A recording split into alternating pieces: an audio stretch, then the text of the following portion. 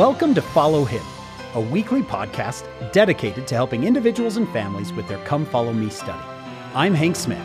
And I'm John By the Way. We love to learn. We love to laugh. We want to learn and laugh with you.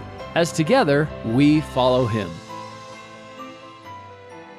Hello, my friends. Welcome to another episode of Follow Him. My name is Hank Smith. I am your host. I am here with my merry-hearted co-host, John By the Way. John, as I was reading Proverbs, preparing for this lesson, I hit Proverbs 15:13, and it said, "A merry heart maketh a cheerful countenance." And I wrote, John By the Way, right there. This is a merry-hearted podcast, I think. Absolutely. Hey, John, we have a Bible expert in the room with us. Tell everybody who's joining. So excited to have Dr. Lincoln Blumell with us. And as I read the bio, it's another time, Hank, I'm just going, wow, we're so blessed to have these people with us. Lincoln Blumell received a bachelor's with honors in classical and early Christian studies from the University of Calgary, an MA from the University of Calgary in religious studies in ancient Christianity, specializing in that, an MST from Oxford Christ Church in Jewish studies, a PhD from the University of Toronto in religious studies, emphasizing early Christianity. And before coming to BYU, he held a visiting assistant professorship in the Department of Classical Studies at Tulane University in New Orleans. His areas of expertise are New Testament, Second Temple Judaism, history of ancient Christianity until the Byzantine period. He was the editor of a book called New Testament History, Culture, and Society, in which probably a lot of our guests have written, right, Hank? Yeah, there's quite a few of our guests in that book.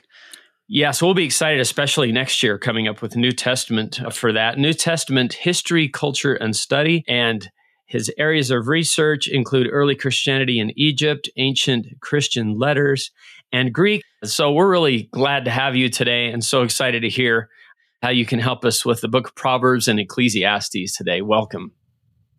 Thank you so much for that very generous, kind introduction. And great to meet you and be with you both, John and Hank. Lincoln, you absolutely deserve it. John, Lincoln, and I have worked together for 10 years, and he was my mentor at BYU. They assigned me a mentor, and I think he was like, "Oh, you got to be kidding me." But we've become friends over the years. And I'll tell you, that book, New Testament History, Culture, and Society, it is a big book, and it is worth your time. If you want to know about the New Testament, this will give you, I'm reading from Amazon. Here's just a small sampling of the writers: Robert Millett, John Welch, Andrew Skinner, Kent Jackson, Terry Ball, Noel Reynolds, Frank Judd, just a myriad of other professors in which Lincoln edited these chapters. So if any of our listeners are interested, look that up. New Testament History, Culture, and Society, a background to the text of the New Testament. Came out in 2019. Lincoln, it sounds like from your bio, you're well-traveled. Yeah, well, I try New Testament period, work a lot on there, and kind of been around with schools, Canada, England, and then finally made a great stop here in the great state of Utah. Really happy to be here at BYU. It's been a great 10 years. All right, Lincoln, how do we want to approach these, what I've heard called the wisdom literature? How do you approach Proverbs and Ecclesiastes? That's a great question. It's probably best to give a little bit of background to this that will help kind of frame what wisdom literature is, and even within the Bible, what wisdom literature is. And so I'll talk about the ANE, or the ancient Near East. You have this tradition that is millennia old of collections of sayings, proverbs, which is like a maxim or an aphorism. They're short, pithy sayings that are communicated. Typically, the standard format it takes is not unlike the book of Proverbs, where you have typically somebody addressing a younger individual, like an elder, often a father to a son. And what you have is basically communicating important wisdom, and it's transmitted on that will then help that individual prosper in their life, have success. I think of ancient wisdom literature kind of in general, and this is maybe a little humorous, but I think the analogy is apropos, kind of like the ancient how to win friends and influence people kind of literature that you get. And it's kind of funny, but it really is in a lot of ways. You have this Egyptian culture, right? Sumerian cultures, these ancient Eastern culture, of course, Israelite wisdom literature, and it's how to be successful. And We'll talk about Proverbs. It's unique because Israelites will have their own spin on this, which will, of course, tie in with God. But in a lot of wisdom literature, it's rather quite mundane, really quite general. There are sayings that, of course, remain into our time, like pretty basic stuff, like a bow strung all day will lose its spring. And so things like, okay, well, then I need to then unstring my bow when I'm done using it. And when you look at this wisdom literature, and probably the closest parallels you find, again, what we'll see in Proverbs, is coming out of some Egyptian wisdom literature. You have works like the sayings of a man called Ankh Shoshanki in Egypt, as well as others who have this, right?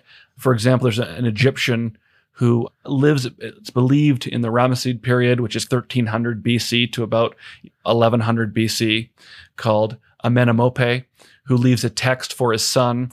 And there's some really fascinating parallels we'll look at beginning in Proverbs 22. And so it's just communication that an elder will pass on to typically a younger individual. And so it's kind of framed in Proverbs, right? Like a father to a son, to help them succeed in their life and to prosper.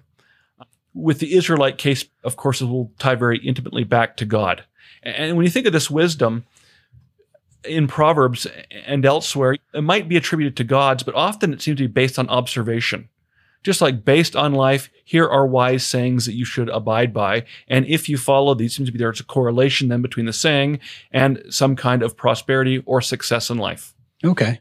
So this is imparting wisdom, life experience to the younger generation. John, that's like me and you. You're the elder and I'm the younger, of course.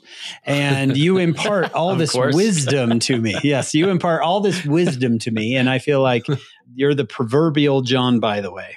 Proverbial. Yeah. Who has all this wisdom. I was thinking of that. I was an amateur verb, but I've gone pro. So I'm a pro verb now. I've left the amateur ranks.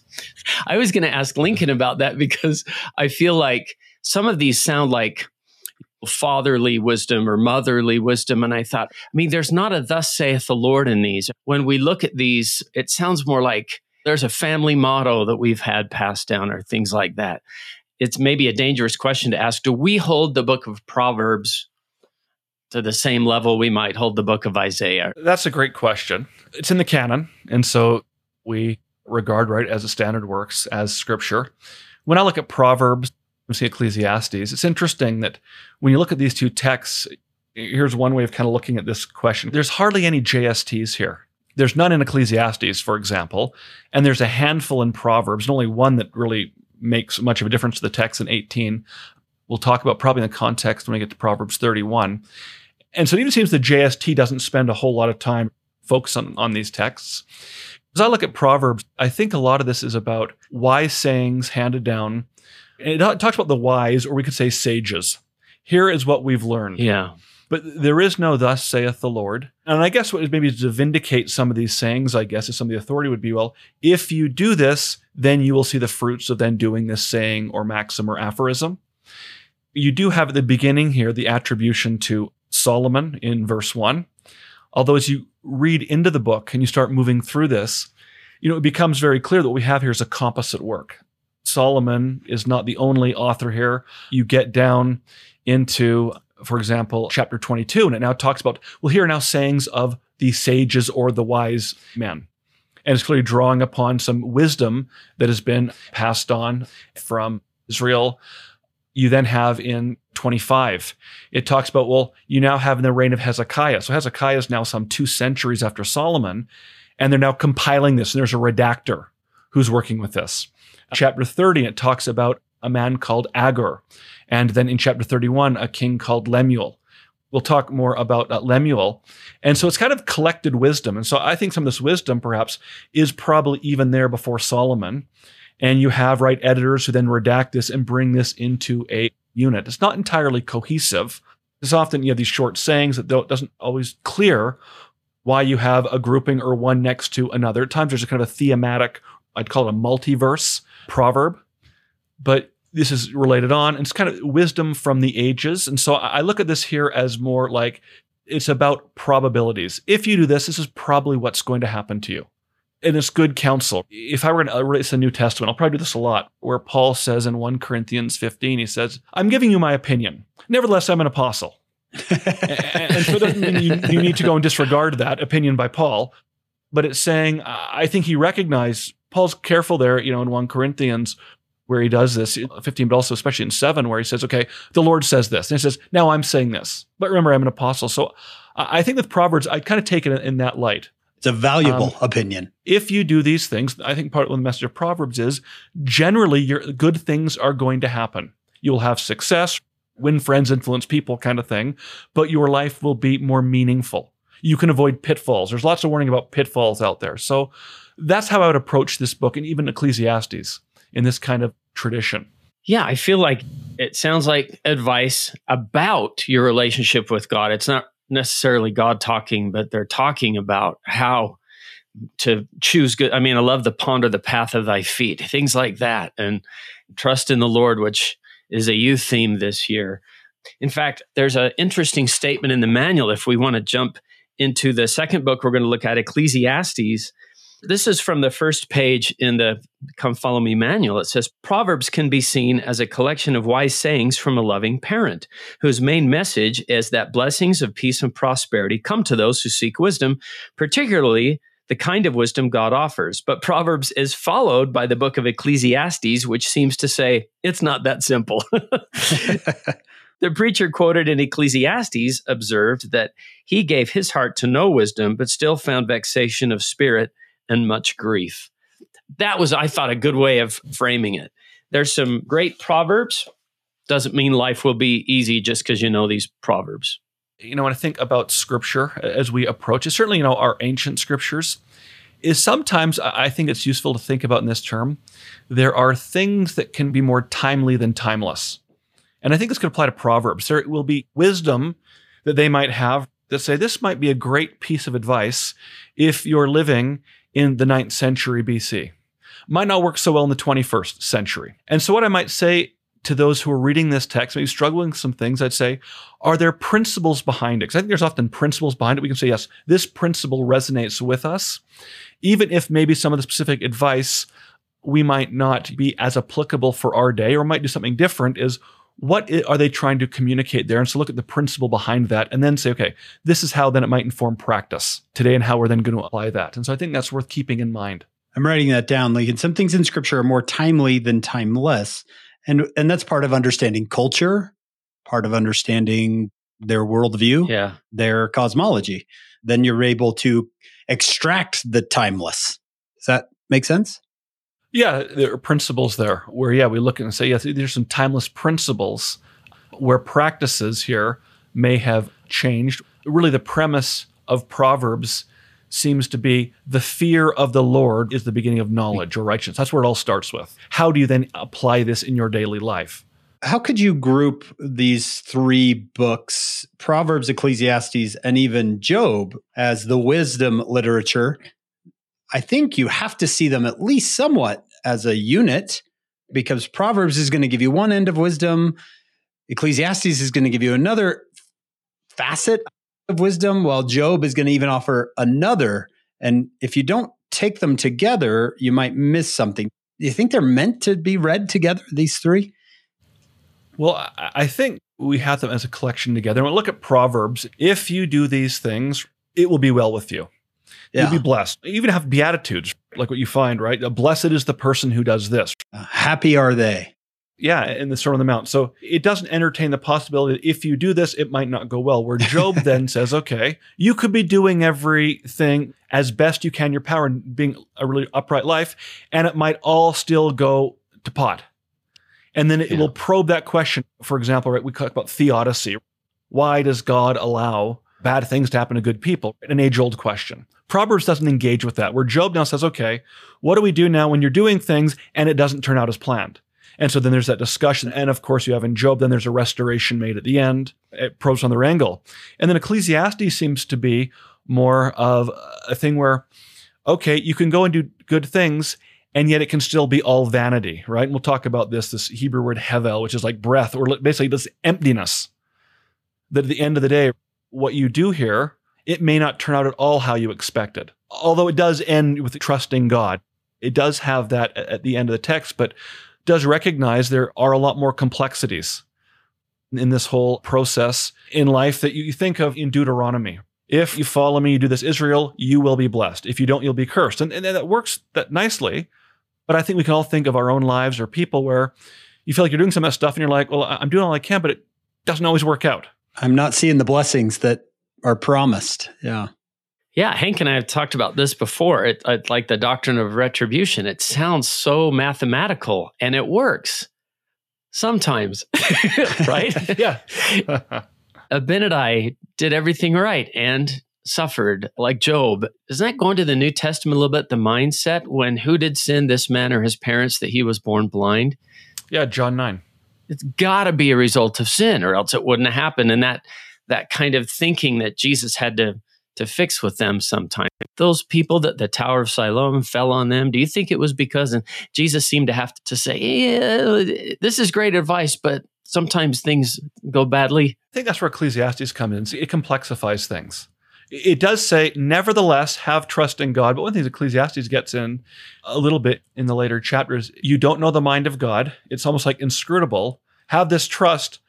And yes, things can work out well, but there are no guarantees. What I would go back to Ecclesiastes is, even to Proverbs, and I step back and say, right with plan of salvation, yes, you'll prosper, but I think the Lord, I would say this, eternally.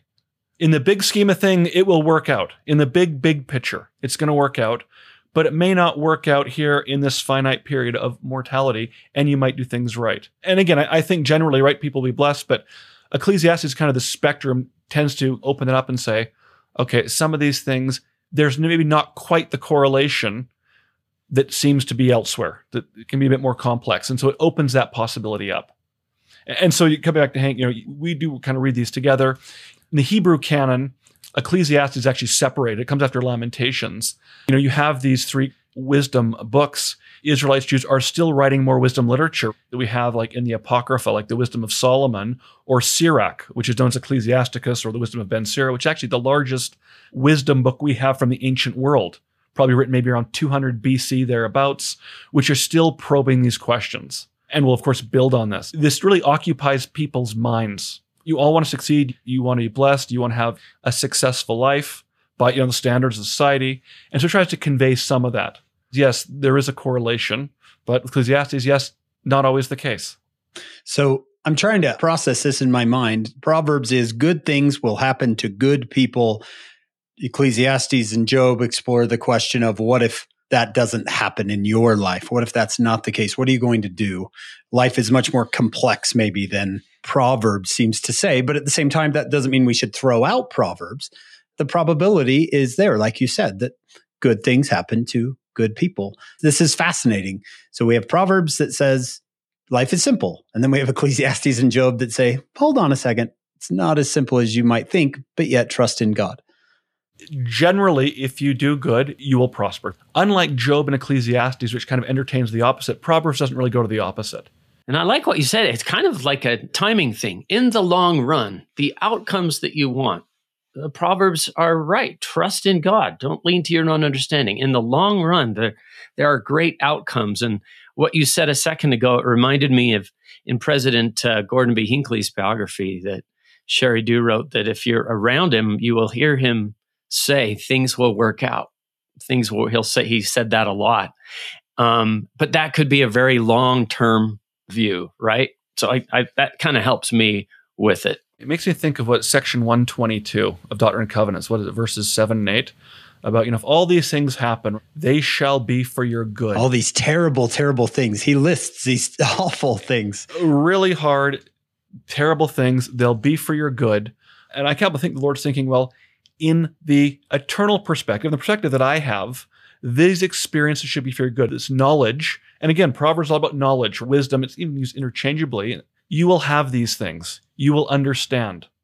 Yeah, in those same Liberty Jail sections, there is thy suffering and thine afflictions will be but a small moment. And I don't know, 3 or 4 months in Liberty Jail doesn't feel like a small moment, but maybe it does in that eternal perspective. When I think about this, Peter picks up on this in 1 Peter 1:7, where he talks about your faith with trials. Now, the King James will talk about temptations, but it's trial. They're saying, this will be for your good. More relevantly, these precious metals, things like that. And I think if you take this bigger perspective And you look at Ecclesiastes, life is ephemeral. It's going to have an end. It's terminal, it's transitory.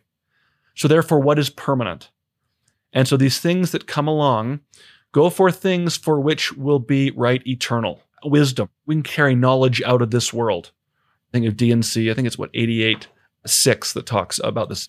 Therefore, go after things which will be perpetual.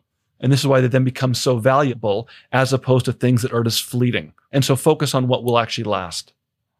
Life is temporary. Wisdom is eternal. That's why it's more valuable than money, because money will end, but wisdom does not. I heard a great quote. You never see a U-Haul following a hearse because no one can take anything with them beyond. And so that never actually happens. And so the author here is saying, do those things which will be of long-lasting value or eternal value. And I like the Peter, of course, picking up with the same kind of imagery here. These trials can be for your good if you endure them well, which then brings back to 122.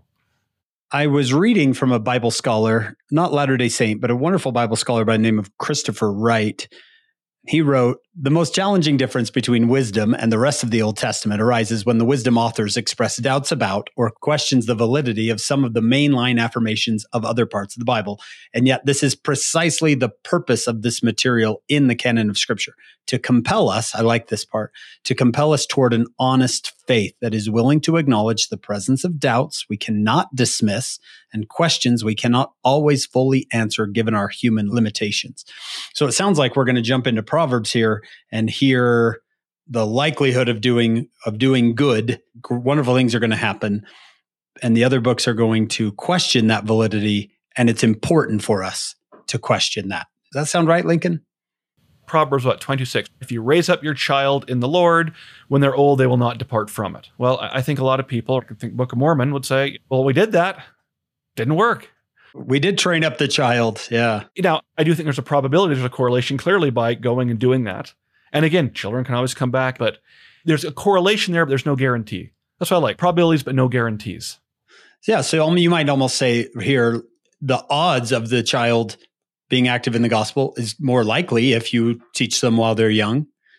Train up a child in the way he should go, and when he is old, he will not depart from it. That's better than not training up a child and hoping that they choose the right. So I can see what you're saying there. There's always going to be exceptions. There's an allowance for agency as well, but this is still the right thing to do. I think that's really helpful to frame this before we jump in, and I'm excited to jump in. I remember a home evening once with my father where we just sat at the table and read Proverbs, and some of them we laughed, and some of them we nodded, and some of them we marked. And what are some of your favorites? The prologue here, verses 1-6, Solomon talking to a young man, training children. I can go back to Nephi and talk about his goodly parents, learning in the language of his fathers, having been taught. Verse 7 is really, really key, because this seems to frame the book. It kind of begins the book. So then if you go down to 31:30, the very end, this is then repeated. The fear of the Lord is the beginning of knowledge, but fools despise wisdom and instruction. And so starting off, if you really want to know something, it begins with the fear of the Lord. When I look at fear here, I wouldn't say, well, we're terrified of the Lord, but I might think something like reverence, acknowledging that there is a source beyond us for which we can draw on for knowledge and power, and then starting with that.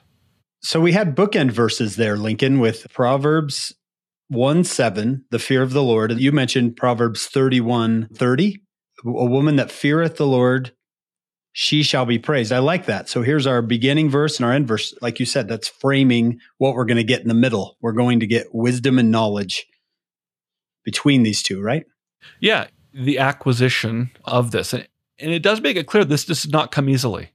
These are things that are hard won, kind of by your sweat of your brow, obtaining some of this. But wisdom, instruction, right? Knowledge and wisdom can be interchangeable, but really the source of it is the Lord. So starting with that premise and then moving from there seems to be how the book really begins, and focusing on the Lord. And then what you have as you get into talking about wisdom and its acquisition, for in chapter 1 here, you get down to something like verse 19, as it starts talking about wisdom being now personified.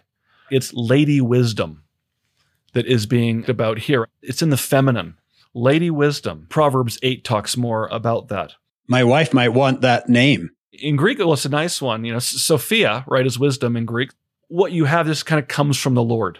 It comes out, and this is what you are acquiring, but it's then personified. And even the Book of Mormon picks up on this. Mosiah 8:20, Limhi, talking with people, they don't seek wisdom, neither do they desire that she should rule over them. And talks about the blessings are out when you allow wisdom to take over and govern your life.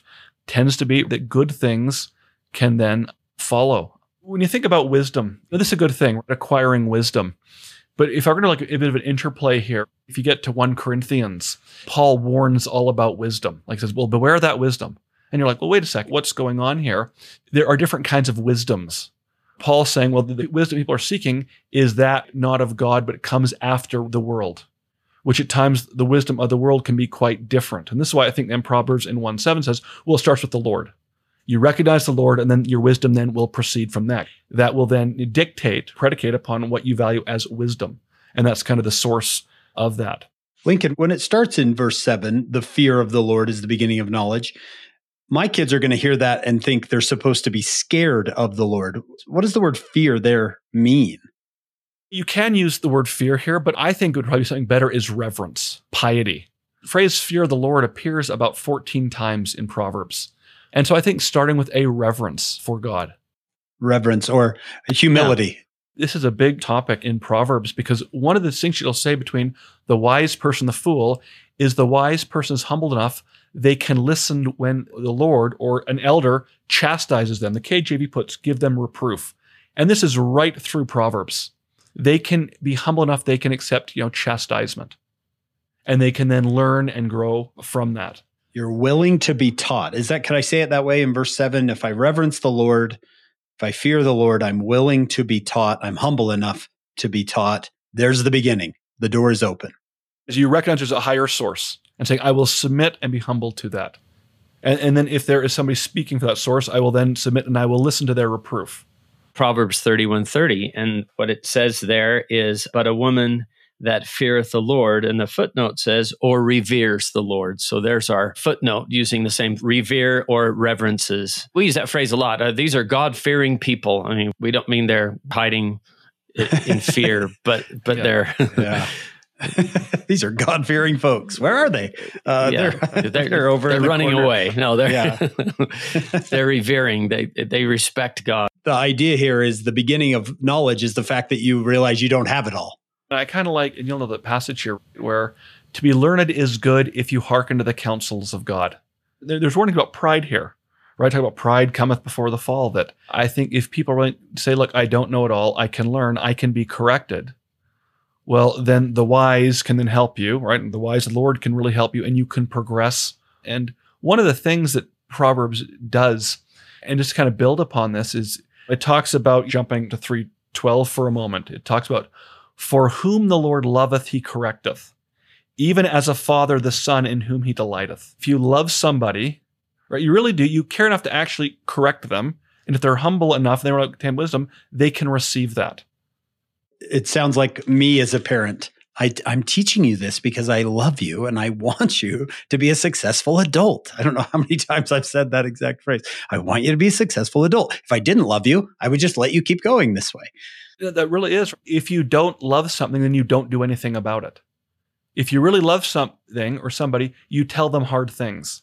Proverbs is a type of scripture that is somewhat easy to read. I remember being in high school and really liking Proverbs. I understood what it was saying. At some points, there's other books of scripture I would read and go, I have no idea what they're talking about. But this one they were short enough and simple enough for my sophomore mind to grasp. And then I would mark them because I thought I still remember finding a merry heart doeth good like a medicine, but a broken spirit drieth the bones. I still remember that. I was in high school when I first read that, and it's short enough to memorize, and it stuck with me all these years. You have this title of the book, right? Just to go back to this.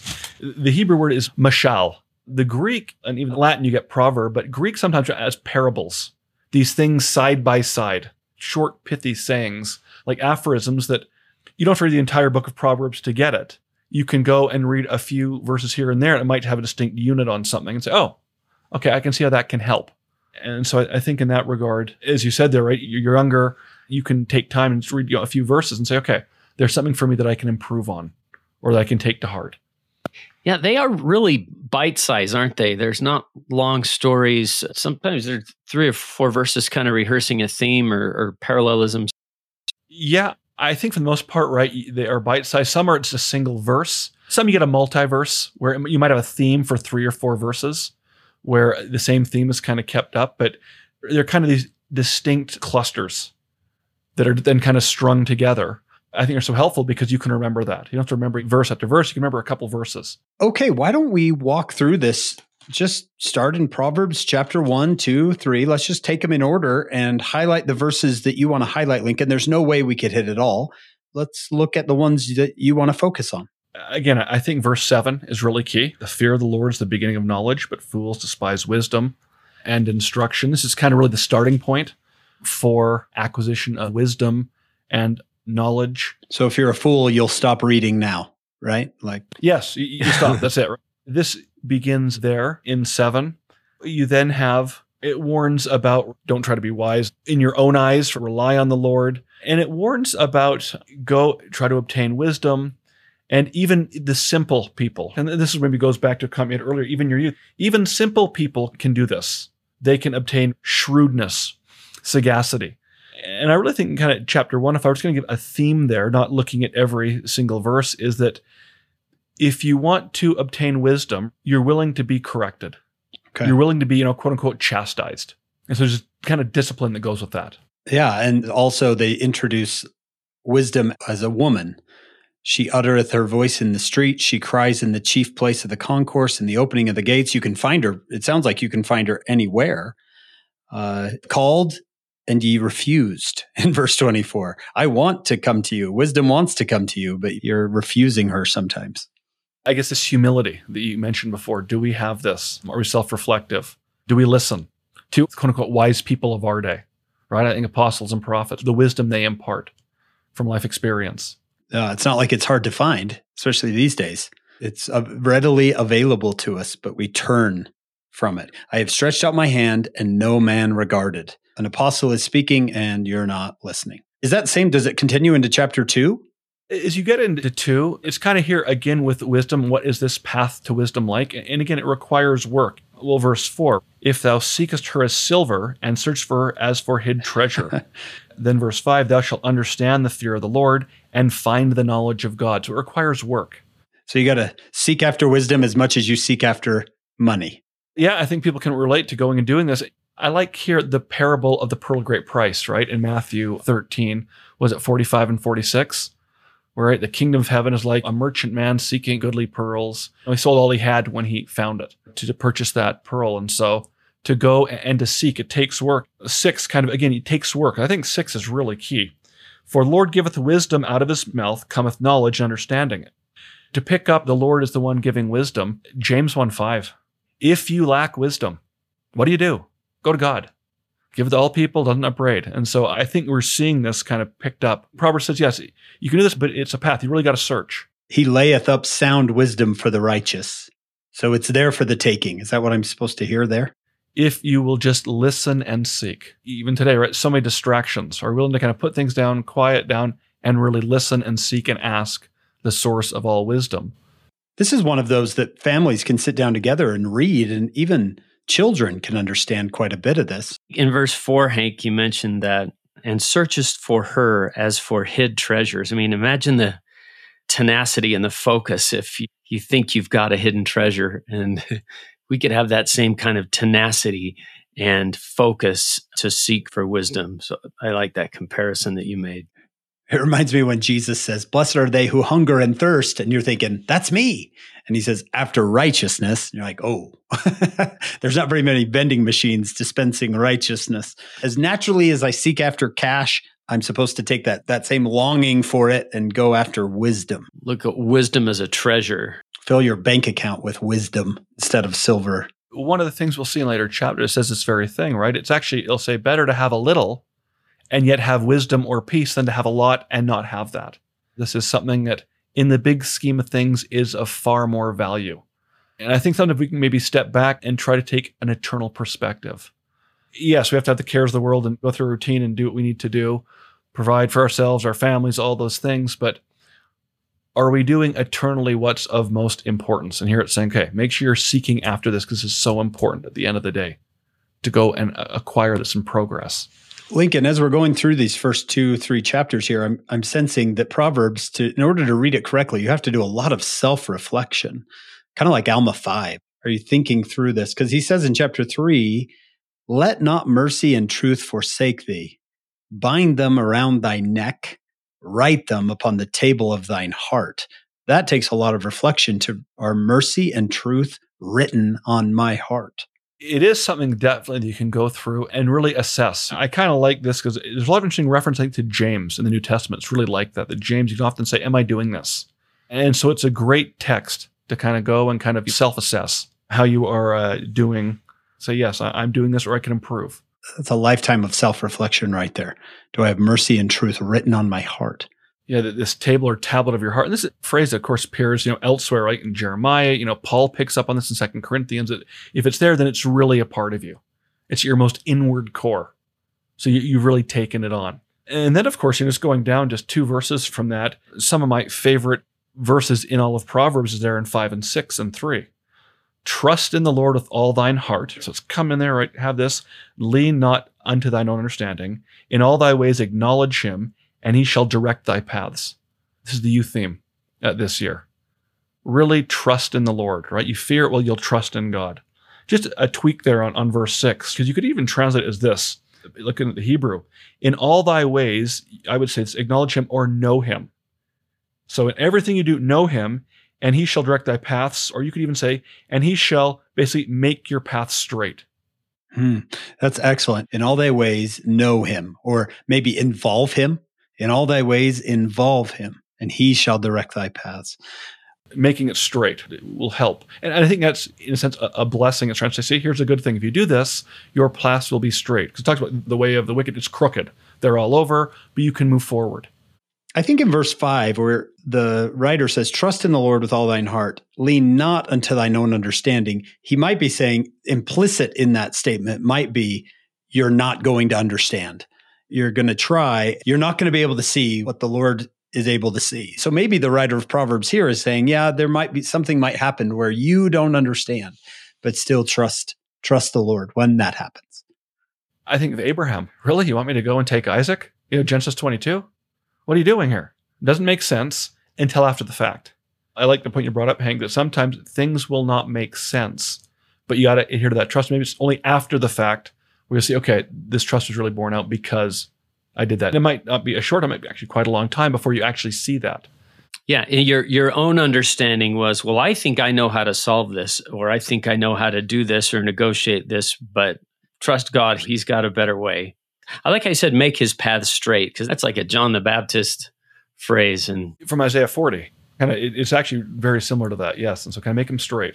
Proverbs 3, 5, and 6 is one of those that I think Elder Scott would say you memorize and it becomes a friend to you, because you need a friend in those difficult times where you feel like things went wrong.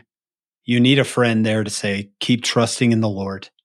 He can see things you don't see. What was it last year, John? You cannot behold with your natural eyes for the present time the design of your God. Concerning the things which will come hereafter, there's that long-term thing again. And I think another thing, Hank, that many of our young adult listeners, well, my mission call said I was going here, but then I went here and then COVID hit and I came home and then I got reassigned here. And was that from the Lord? We had a kid in our ward who was called to South Africa and then was called home and then went to Farmington, New Mexico or something, and then got called home again. And then it was so great because his last line in his homecoming talk was, my mission did not unfold the way I expected, but it turned out to be more beautiful than I had planned. And he kind of personified that for me.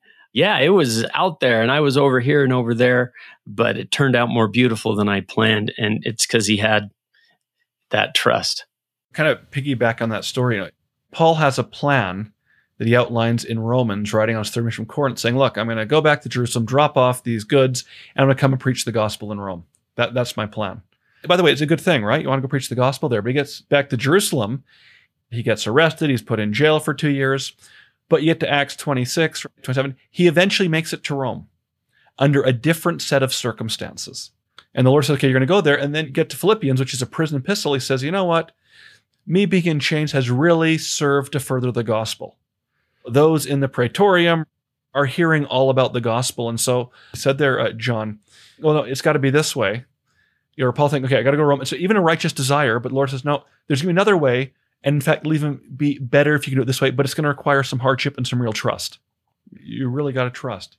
So many stories, so many testimony meetings are full of stories where, wait, why did this happen? And then, oh, okay.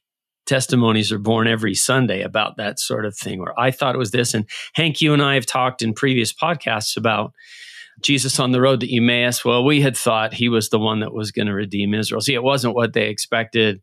Or Zion's camp. Well, I thought we were going to do this, and Zion's camp turned out to be this, but God was doing something else. And you just have to trust him. John, these verses here remind me of your book, When It Doesn't Make Sense.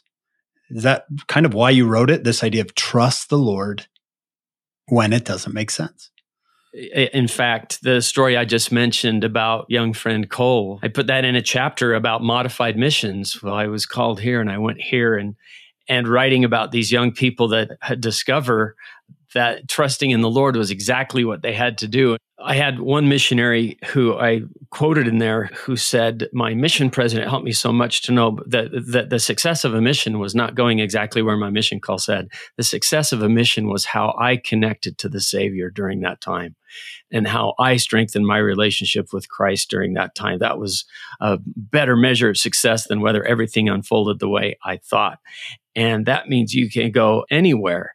The success was, have you had a connection to the Savior? Has your conversion deepened because you served? And that was such a great comment this young man made. He's actually my nephew, that started out in Panama and then ended up in Southern California and had such a wonderful epiphany about my mission is to be fully converted to Christ. Well, just one other thing I would add here on this, some really great discussion, is when I think of kind of, maybe as you acknowledge him or know him, I kind of think of covenants here. And the reason why I pick this up is if you go back to this verse 1, it says, my son, forget not my law. And law here in Hebrew is Torah. What verse was that? That's 3:1. So just a few verses before, right? Forget not my law, and the law here is Torah. Which is scripture. Yeah, so it's a scripture. I think of kind of a covenant language here. And again, going back to 22, keeping in mind, chapter divisions are totally artificial. These are all added later on after this is written. And 22, the wicked will be cut off. Well, that's covenant language. That's 2:22, and you go right into remember, don't be cut off. Remember my law, know me. And it seems that we know it through covenants. You obtain knowledge of it through keeping covenants. I think we kind of expand this. And you trust in your covenants. When you come down to verse 5, you trust in your covenants. You trust in it. And so you have that in 1 and then in 2:22. And it says in verse 8, it shall be health to thy navel and marrow to thy bones. And then in 2 even, you'll have length of days and a long life. You find this already in the law. There's some things you will get by keeping these covenants. And so I think you see this covenant language embedded in this section. We could spend the rest of our time on chapter 3, 5, and 6 because so many people go through things that they did not see coming. How many of our listeners are going, yeah, I did not see that coming. I didn't see a divorce coming. I didn't see a mental illness coming. I didn't see a death in the family coming. I did not see this coming. And now I'm in it. What do I do? Trust the Lord, that he knows you, that he knows what's happening, and that he is directing your path, even though you can't see it now. Because so many things do make sense in the gospel. We want everything to make sense. And I just think we'll go to our death with unanswered questions. All of us will. But as we've talked about, you trust in the Lord and lean not to your own understanding. And that is the best path for maximum joy and happiness, even though there will be setbacks. Lincoln, what do you want to do next? We've just started 3. And 7, don't be wise in your own eyes. Probably the 11 and 12, which we touched on a bit, is just taking chastisement. Again, you'll see this throughout. Receiving that from the Lord, from the wise. Again, When you're chastised by the Lord, it's not a sign that he doesn't love you, as in verse 12. It's the very opposite. Again, I would say to your kids, it's when you're chastised by a parent, it's not because they don't love you, it's the very opposite. It's because they love you dearly and they want the best for you. You do this even as a father does this to his son. And Hebrews kind of picks up on that. If God does this, then you really are a child. Once you do this, you get on this path of wisdom. 13, happy is the man. It's a beatitude. So you get on this and you're blessed when you find it. Then you get understanding. And as he says, be not weary of his correction. John, you've talked to me about an airplane being constantly corrected, and that's how it reaches its destination. Yeah, Elder Uchtdorf, who pointed it out, they'll put this huge jet right on the numbers on the runway that crossed an ocean and was off course most of the time, but it just keeps correcting, makes these tiny corrections, and it lands exactly when and where it's supposed to because it's corrected. And you know what else I thought of was we've had Brother S. Michael Wilcox on here, and I remember him saying once that Peter was constantly getting corrected in the New Testament because the Lord loved him and knew he was going to take over, and he was constantly getting corrected. And as you think about it, that wasn't a sign of that he didn't love him. That was a sign that he loved him so much he was willing to correct him. A helpful way to look at it. Yeah, I think that's really helpful. And Lincoln, what you said is that when you feel the Spirit giving you that divine discontent, it's not out of hatred. It's not out of even disgust, or it's out of love. You're better than this. I might be watching Netflix and a show comes on and I keep watching it, and the Spirit says, this isn't for you. I shouldn't take that as a sign of I'm evil, I'm bad, and God is good and he hates me. It should be whom the Lord loveth, he correcteth. You guys are like, what are you watching on Netflix, Hank? Yeah. Well, and I'm just thinking, and what a blessing that you have a divine discontent. What a blessing that there is something that is trying to turn you. I mean, what if that were gone? I mean, we're so grateful that there is something that's saying, you shouldn't be here. Right. It reminds me of one of my students once. We were having a conversation and I said, doesn't that music that you listen to, it sounds kind of dark? And she said, yeah, I felt really bad when I first listened to it, but I just kept listening. And eventually that feeling went away. I don't think that's a good thing, right? I just think how important wisdom is, this treasure. So 14:15, you seek it. More precious than rubies. And this is interesting that in Proverbs, something's really precious. It's more precious than rubies. And so we'll actually get to a woman, right? At the very end again, has wisdom, is more precious than rubies. The kind of the ideal companion. We'll get to that in 31, but try to emphasize just the importance of the acquisition of this. And even say, look, the Lord used wisdom to create the earth. 19. And so what you're getting here is, wisdom, these great things. And what is it? I think 18 will be interesting. It's a tree of life. You come there and you get this tree of life, which is repeated about 4 other times, to go there and to partake of that.